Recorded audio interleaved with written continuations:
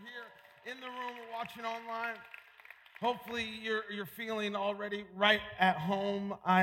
This Sunday is a very special Sunday as we're receiving our story offering this morning, and we'll be doing that at the very end of service. Before we do that, I want to talk for the next couple of minutes, and it's about this idea. I feel like there's two types of people in the world, two types, and they can even be from the same family, or they can come from the same school. They can have the same town that they grew up in. They can even marry each other. They're just two different types of people. There's one type, and then there's this other type. And let me tell you who they are. The one type sees the gas light go on in the car, and they immediately start looking for a gas station. The other type sees the gas light go on in the car and says, she got 15 more trips in her, at least. There is no judgment between one type or the other type. I don't know where you grew up or what happened in your life to make you fall into one type or another type. I could kind of vacillate between the two sometimes, but mostly I kind of find myself over in this type because I'm like, man, I don't like tempting fate.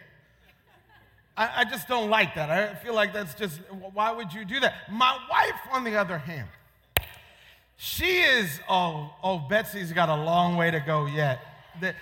Anyway, they lie to you when she literally goes to the part of the manufacturers lie to you when the light comes on. And there was so much more gas in that tank. And I'm like, who hurt you back in your life so bad that you can't trust a car manufacturer, that you're actually thinking that they're like, no, they're lying to you. There's so much more gas. And I don't know where you fall in that, because there's sometimes that you're just like, man, I don't know how we got there, but I'm running on empty. I got to find I got to find a gas station. I don't like the feeling of feeling like we're even close to empty. Maybe some of you really love you're daredevils. You have a problem with feeling safe, and you like to feel on edge all the time. You're adrenaline junkies that just like to live on the very tippy top edge piece. I don't know what's going on, but I don't like that feeling. It makes me a little nervous. I don't like empty at all. In fact, that's why I feel like Costco wins all the time. Because people walk in and they're just like, I don't need one jar of peanut butter. I need 15. Because I'm in love with a backup. Listen, Jess and I love backups. We're like, I don't like the feel. There was one time, this was when Watson first was born, and Watson was going through, he drank these vegetable packets where, people like, hey, let's just mix a bunch of vegetables and fruit in a thing and have them suck it up so they don't ever have to chew in their whole life. And so Watson is sitting there, he liked these. So Jess said, well, you like these, okay? So we had a huge drawer. She moved everything out of the drawer and just lined them with all of these packets. There were hundreds of packets. I opened it up. I was like, we have a problem. This is not normal behavior for people, because there was this feeling that I don't ever want to run on empty. And I want to talk about this idea a little bit, because now some of us get forced to run on empty. We get forced to run on empty emotionally. We get forced to run on empty energy-wise. We get forced to run on empty financially. And so you're like, I'm just trying to fight to get out of that cycle, because there's this feeling of living on the edge that I do not like. This goes way past your gas tank. And I was thinking about this idea, and maybe some of you have heard this story before throughout Scripture, but it's Elisha is helping this widow in 2 Kings chapter 4. It said, one day, the widow of a member of the group of prophets came to Elisha. Now, the group of prophets were the ones who served with Elisha. Elisha was the main prophet of God, but there was a group of prophets that walked with him, and they all knew God and they all served God, and they were really the people that other people would go to and say, give me a word from God for my life right now. Now, this was really important during this time because there was a lot of things going on in the kingdom that were really treacherous and hard, and people needed a word from God. And they needed something that said, hey, God's looking out for me. So the group of prophets took care of so many different people along with Elisha. And so this widow, a member of the group of prophets, came to Elisha, cried out, my husband who served you is dead. He was a prophet, but he served with Elisha. And she said, my husband who served you is dead. And you know how he feared the Lord. But now a creditor has come, threatening to take my two sons as slaves. So my question to myself, to all of us is what should I do when I helped everyone else? What should I do when I helped everyone else and I'm the one who's empty? I don't know if you've ever felt that before, but that's a very real feeling. And sometimes we don't talk about it because it sounds self-serving.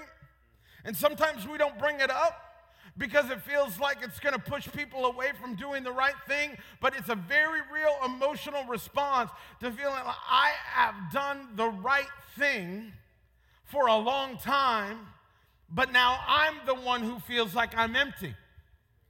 And this is where this widow finds herself. She's like, our family was doing the right thing. He was actually a part of the prophets of God. And now that he is gone, now I'm not only going to lose my husband, now I'm going to lose my kids. And so now all of a sudden I'm feeling like there's a huge vacuum. Come on, church. There's a huge vacuum in my life. And I feel like God has left me when I have done everything I can do to help other people. And now I'm the one paying the price. Now I'm the one who's left empty. How am I going to work through that? Have you ever felt like that before? Have you ever dealt with those situations before? Have you ever fought with that fight between your heart and felt like, man, what am I going to do in my life? Because I feel empty. I've been giving out. I started to tithe and now I've lost my job. I started to give and now I'm having financial difficulty. I've started to do the right thing with my kids, but they're even going further down the wrong way than I've ever thought possible.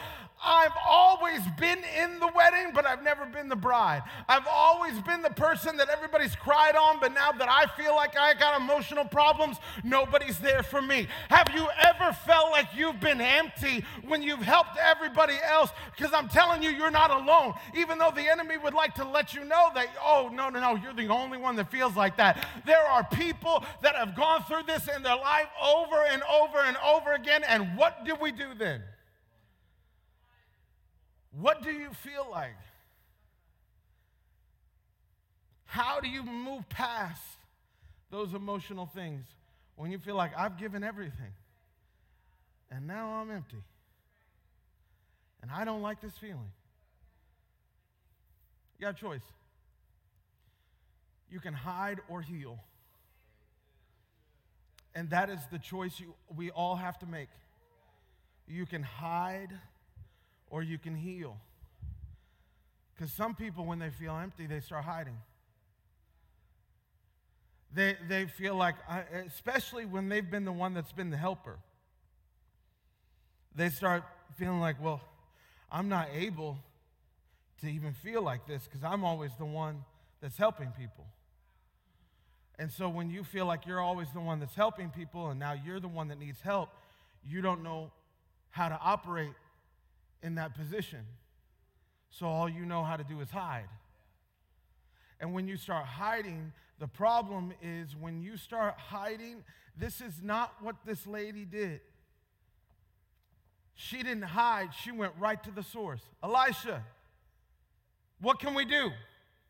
But so many of us like to hide and say, oh, no, I'm not going to talk about these things. I'm not going to talk about my emptiness. I'm not going to talk about, I'm the one that helps people. I'm not the one who needs help.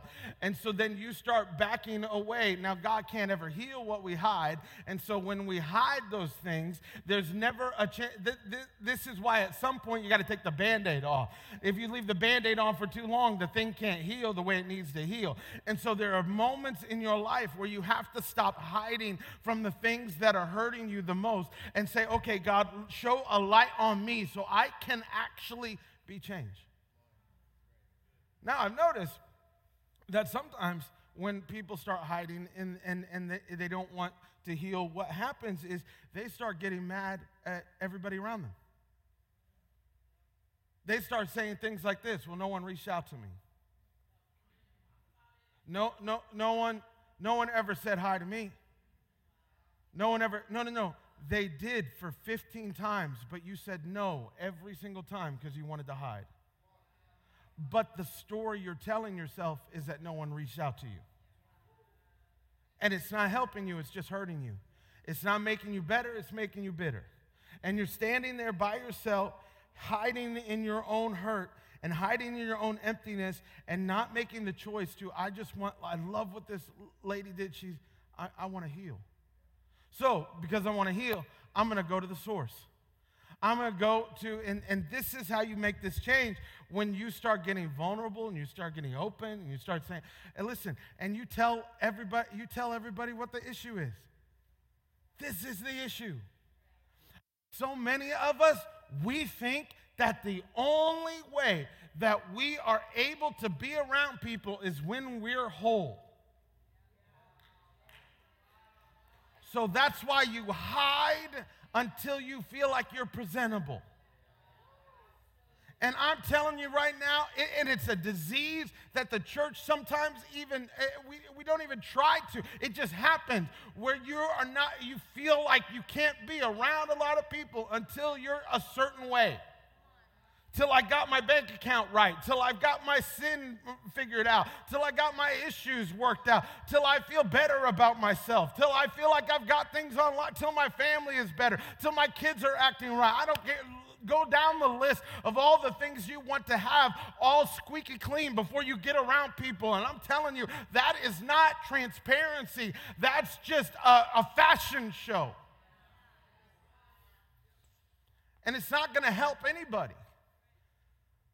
But this girl said, you know what? I'm just going to be open and be vulnerable. And I love what she did. She went to the prophet. I don't need somebody to just take my side. I need somebody to get me help.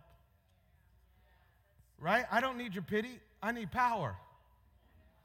I don't need you to commiserate with me. I need you to help me connect with something. I don't need your pity. I need a prophet. I need somebody who can actually speak into my life, not just come by my side. There's nothing wrong with somebody coming by your side, but at some point, I need you to lift my eyes off myself and onto God. And so that's going to require somebody who can speak the word of God to me, not just a nice poem.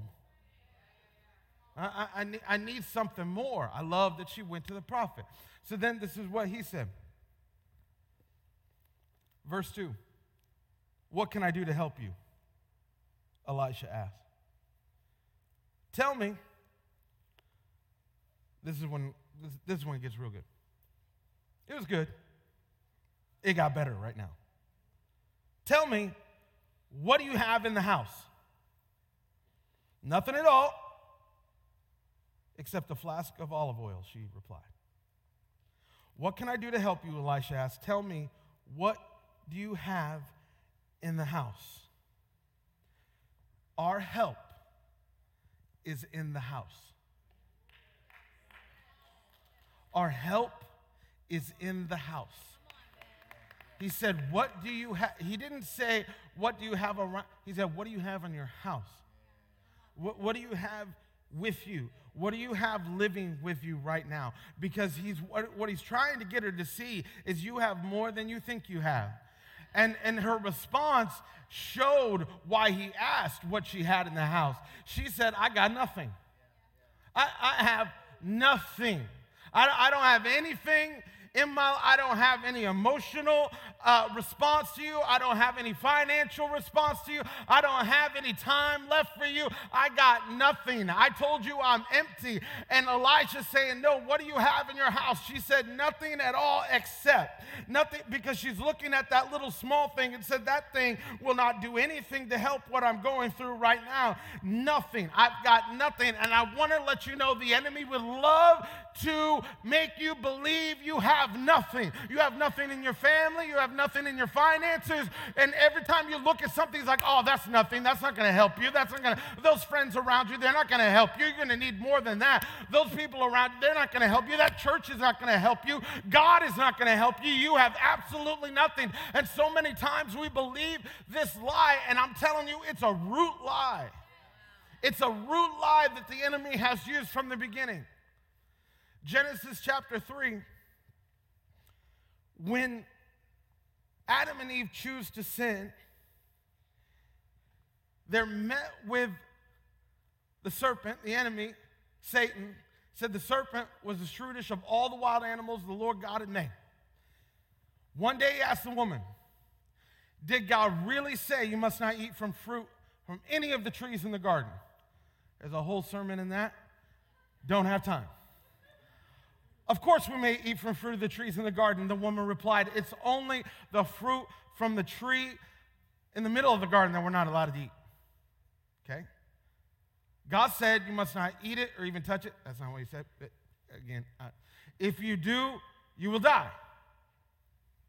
You won't die, the serpent replied to the woman. Now look what he says. God knows that your eyes will be open as soon as you eat it, and you will be like God, knowing both good and evil. How did the enemy get them to choose fruit? He showed them that they were lacking something. And showed them that they didn't have something. See, you don't have this, now you need it. This is a root lie that the enemy would love for you to believe. You don't have enough finances. You don't have enough opportunity. You don't have that relationship. And so many times we fall into this. This thing's not happening in my life, and this thing's not happening in my life. I haven't dated in 5 years. I can't believe I'm not married yet. I can't believe I don't have that promotion yet. I can't believe that my family hasn't done this for me. I can't believe that I haven't got that opportunity. I can't believe that we're still in the same financial place. I can't believe that we're still dealing with these credit cards. I can't believe that we're still running around this same hurt. I can't believe, and you keep looking at all you do not have. And Elisha said, what do you have? And she said, I got nothing, because she's believing something that is a core lie that the enemy started at the very beginning, that you don't have something, but God is trying to let you know you do have something. Your help is in the house. Stop fixating on what you don't have, because God's not going to ask you for what you don't have. God is going to ask you for what you do have, and he's going to ask you for what is going on in your life right now. Some of us don't come to God because we think he's going to ask us for something we don't have, because we've been believing and seeing something we don't have all our life and not seeing what we do have. And when you start making this translation of, oh, I need to see what I do have, then you have help in the house. Let me read this scripture. Philippians chapter 4, verse 6. Because this is where you get help, just so you know, this is where you get help. Your help is in this house. Your help is in your house. He said, what do you have? What did Elijah say? What do you have in your house? I got nothing. Check my bank account, Elijah. I'm not lying. It's jack, zero, nothing. And Elijah said, no, there's something. You just don't see it because you're blinded by the enemy that wants you to live. Some of you are living in an eyesight that God hasn't given you. and you're wondering why you live with lack. Listen, some of you are more blessed than ever before. But if somebody asked you, you say, I got nothing. You have more friendships than you ever had, and you said, but I don't have that friendship. You have more people that believe in you than have ever believed in you before, but you're like, but I still don't have a date. You have more things going for you than ever before, but you're thinking, why does all the bad stuff happen to me? And you live in pity, and we live with this poor me, self-loathing, looking at everything halfway empty, and always when somebody asks you, what do you have? You're like, I got nothing. Because you don't look at new things with new eyes. This is what Paul said. You all right? It's about to get good. I know it's a little hard right now, but it's okay. We all needed it. All right?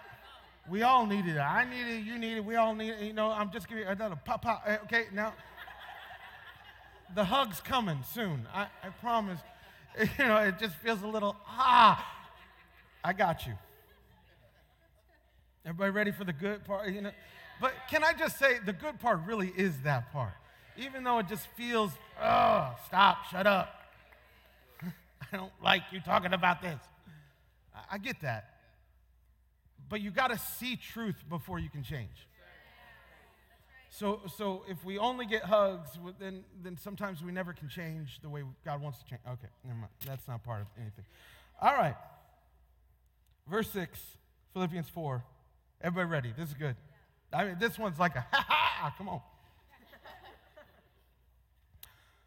Don't worry about anything. Instead, pray about everything. Okay, maybe there's a little more like pop. All right, you know what we do? You know how many times we reverse this? I've preached about this a bunch. I'm going to preach about it again. You know how many times we reverse this scripture? We worry about everything. We don't pray about anything. But the problem, the reason that we do this is not because we don't like prayer, it's because we think worry is prayer. And so we think in our minds, because I worried about something, I actually prayed about it. No, you just worried about it. You actually worried about it. But you think you prayed about it. No, you didn't. Let me tell you what prayer is. God, I have this insane coworker. They're terrible. I know I'm not perfect. They're way worse than me. God, can you do something in their life to change them? In fact, help me to see them in a new way.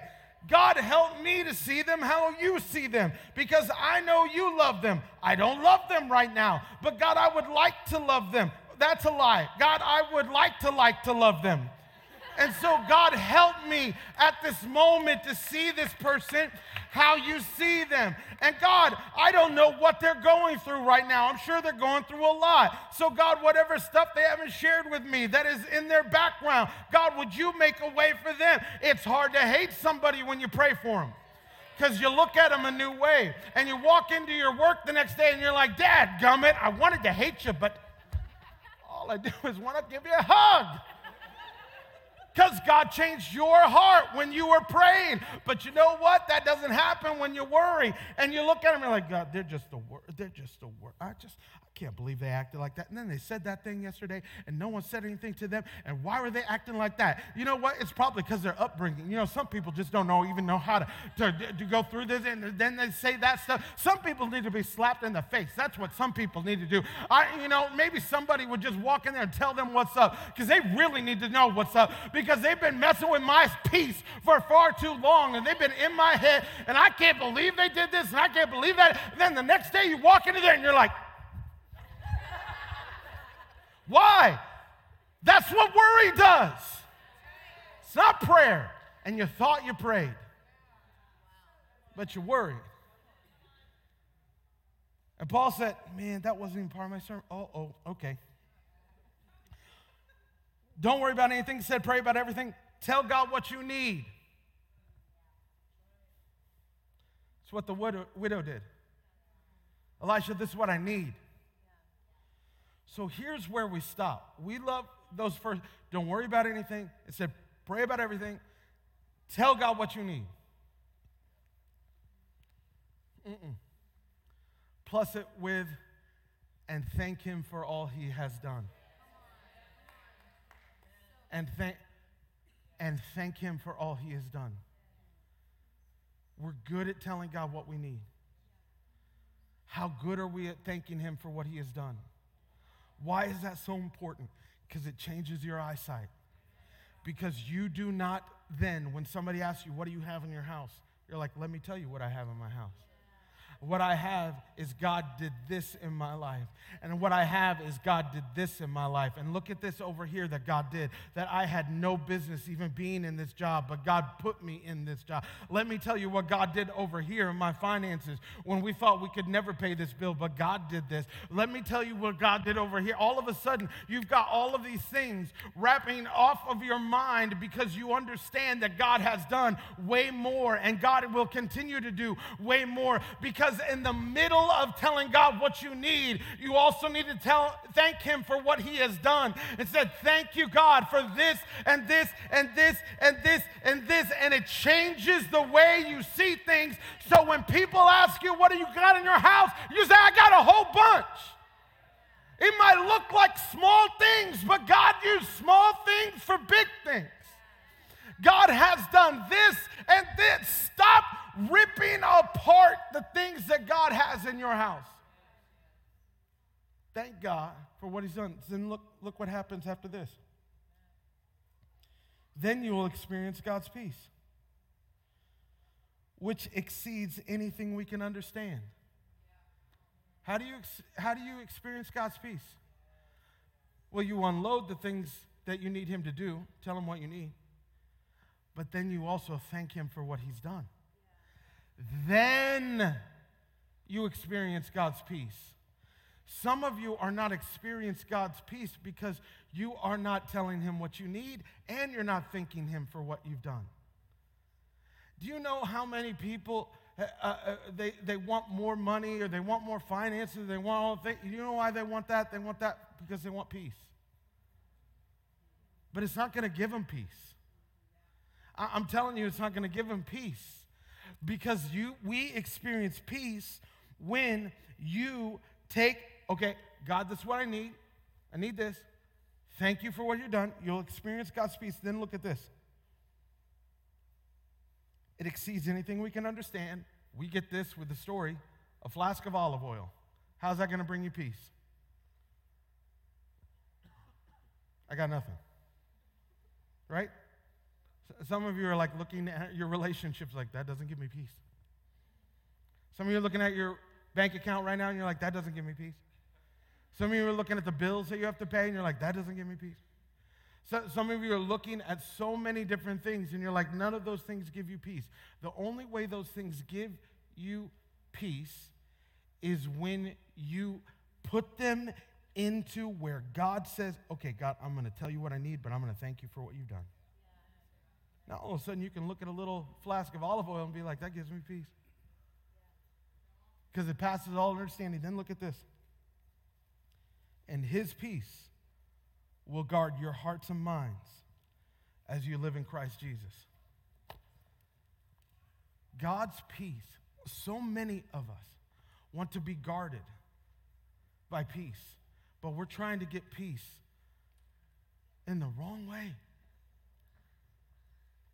So what is this girl going to do? Because I want to be guarded by peace.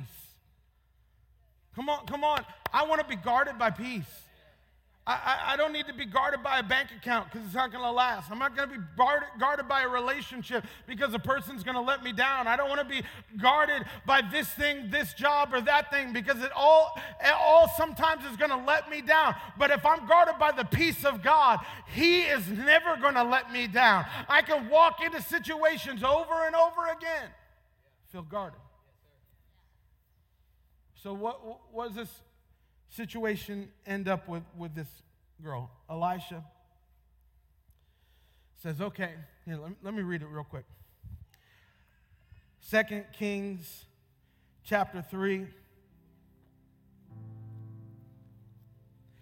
And you got this widow.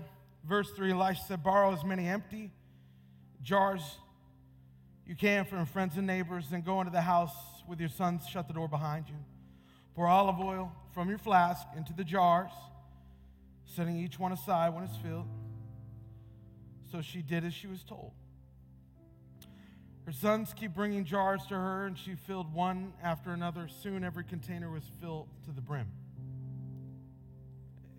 Everybody, this cool to anybody? No, this is just normal. You guys do this often?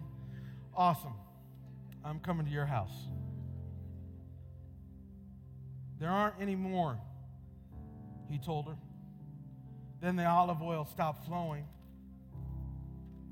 And when she told the man of God what had happened, he said, now sell the olive oil, pay your debts, and you and your sons can live on what's left over. I love that. I love that last part. Just God's not only caring about what you're going through now, but he also sees a future of what he's going to take care of you with. You look at this story, and you know, I don't like the piece where Elisha's like, go get empty jars. Because this lady was already telling Elisha, I don't have anything. I'm showing you my emptiness. And Elisha goes, well, go get more empty. What? Maybe you didn't hear, man. I need some full jars. I don't need empty jars. And some of you are getting more frustrated because all you see around you is empty. And you don't want to run on empty. Because you're scared of empty. But God is asking us to switch the way we see things. And not be scared of empty anymore, but actually run on it. And I felt like as I was reading this scripture last night and wondering how that woman felt and how stupid she felt going to get empty jar after empty jar after empty jar when her whole life is empty and filling herself with emptiness. I felt like this was a lot of some of your all stories, that all you see is empty around you. And when God asks you to go get more empty, you get more concerned because all you feel is emptiness around you. Maybe empty emotionally, empty physically, empty financially.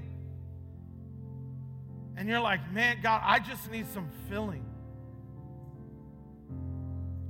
And all you see around you, and this is what I felt like God said for some of you this morning. And I don't know if this is a couple of you or maybe more.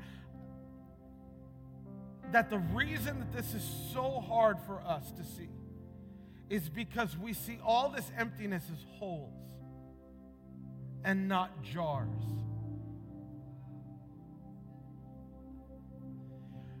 The emptiness you see is holes, not jars. And when you see your emptiness as holes, you see that it's just a never-ending thing that's never going to be fixed. But when you see things as jars, now you see things that God is going to fill. And so every single piece of emptiness in your life is actually just a moment that you see like God's going to fill that, and God's going to fill that, and God's going to fill that, and God's going to fill that. And the more jars that you have around, it's not emptiness anymore. Come on, it's capacity that God can start filling and God can start pouring into, because he's changed your mindset and he's changed your eyes. And where you don't see emptiness anymore, you actually see more places is for God to fill. And I actually look into this house and see there's more things that God is actually going to fill. He's going to fill your relationships. He's going to fill financial problems. He's going to fill job applications. He's going to fill moments in your family that you don't know how to fix. He's going to fill healing. He's going to fill all of these different things that you felt were just a hole. God says it's not a hole, it's a jar. And I've asked you to go pick this jar up and bring it to me. Because the more empty, the more I can do. Right? What did the Bible say? The Bible said that when did the oil stop flowing? Let's all stand to our feet. I'm going to pray in just a moment. When did the oil stop flowing?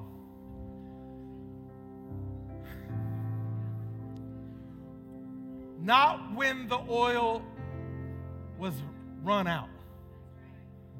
When the jars ran out. When did the oil stop flowing? Not when the oil ran out, it was when the jars ran out. I'm not scared of empty anymore because I know that the more empty around me is just the more opportunity for God to fill me. I'm not scared of those things anymore. I know some of you, you walked in here this morning feeling overwhelmed with the emptiness. You put on a good face, looked pretty churchy to me, but you can't fool God.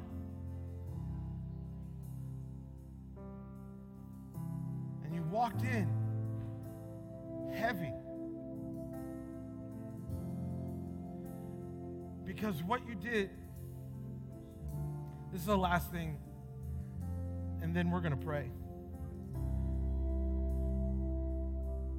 Because what you did with your emptiness, you didn't bring it back to your house. You just carried it on your back. And some of you walked into this church this morning just carrying a bunch of empty jars, wearing it like a necklace. Look at all my emptiness. Look at all my emptiness.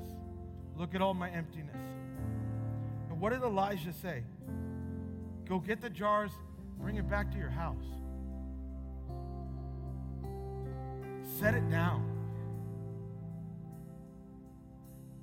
And I'm going to do a miracle.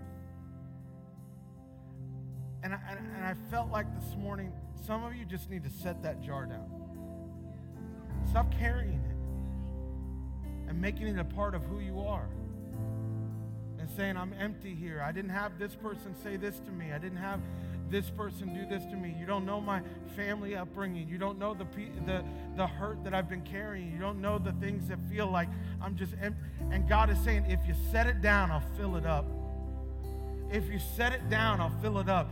Let's get our hands off of our emptiness and start letting God fill up some things that need to be. Come on, church, where I'm just going to put this aside right now. I'm not going to hold this anymore. I feel the Holy Spirit in this room right now saying some of you need to drop this stuff. Stop pulling it around and saying, and starting, some of you are letting the title of empty be your name, because you're holding this thing for far too long. And God said, you're not empty. Just drop it. Just put it down. Just put it down and I'll fill it. If you put it down, I'll fill it. So all over this room, if you would, just close your eyes. Just you and God at this moment. I'm going to pray for you.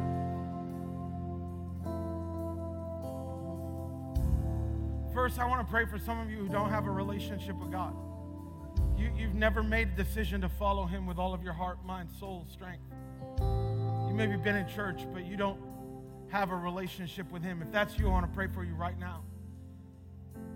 Maybe some of you are watching online. You don't have a relationship with Jesus. This is your moment. And I promise you, God's going to fill every single empty space in your heart. If you just drop that jar. If you've never made a decision to follow Jesus, I want you to put your hand over your heart right now. If you've never done that, and this is your moment. If you've never done, or maybe you need to rededicate your life to following Jesus. That's you. I want you to put your hand over your heart. Man, I feel the Spirit of God in this room right now, working on people's lives. Come on, like real church stuff, not just coming in and getting a check mark, but real stuff here with God. With your hand over your heart, I wanted to pray this prayer. Come on, church, you pray this with me. Just repeat this prayer. Say, Dear Jesus, I thank you for your love, your mercy, and your grace. And I ask you to forgive me for all my sin, all my mistakes, and give me the grace to follow you with all of my heart for the rest of my life. In Jesus' name, amen.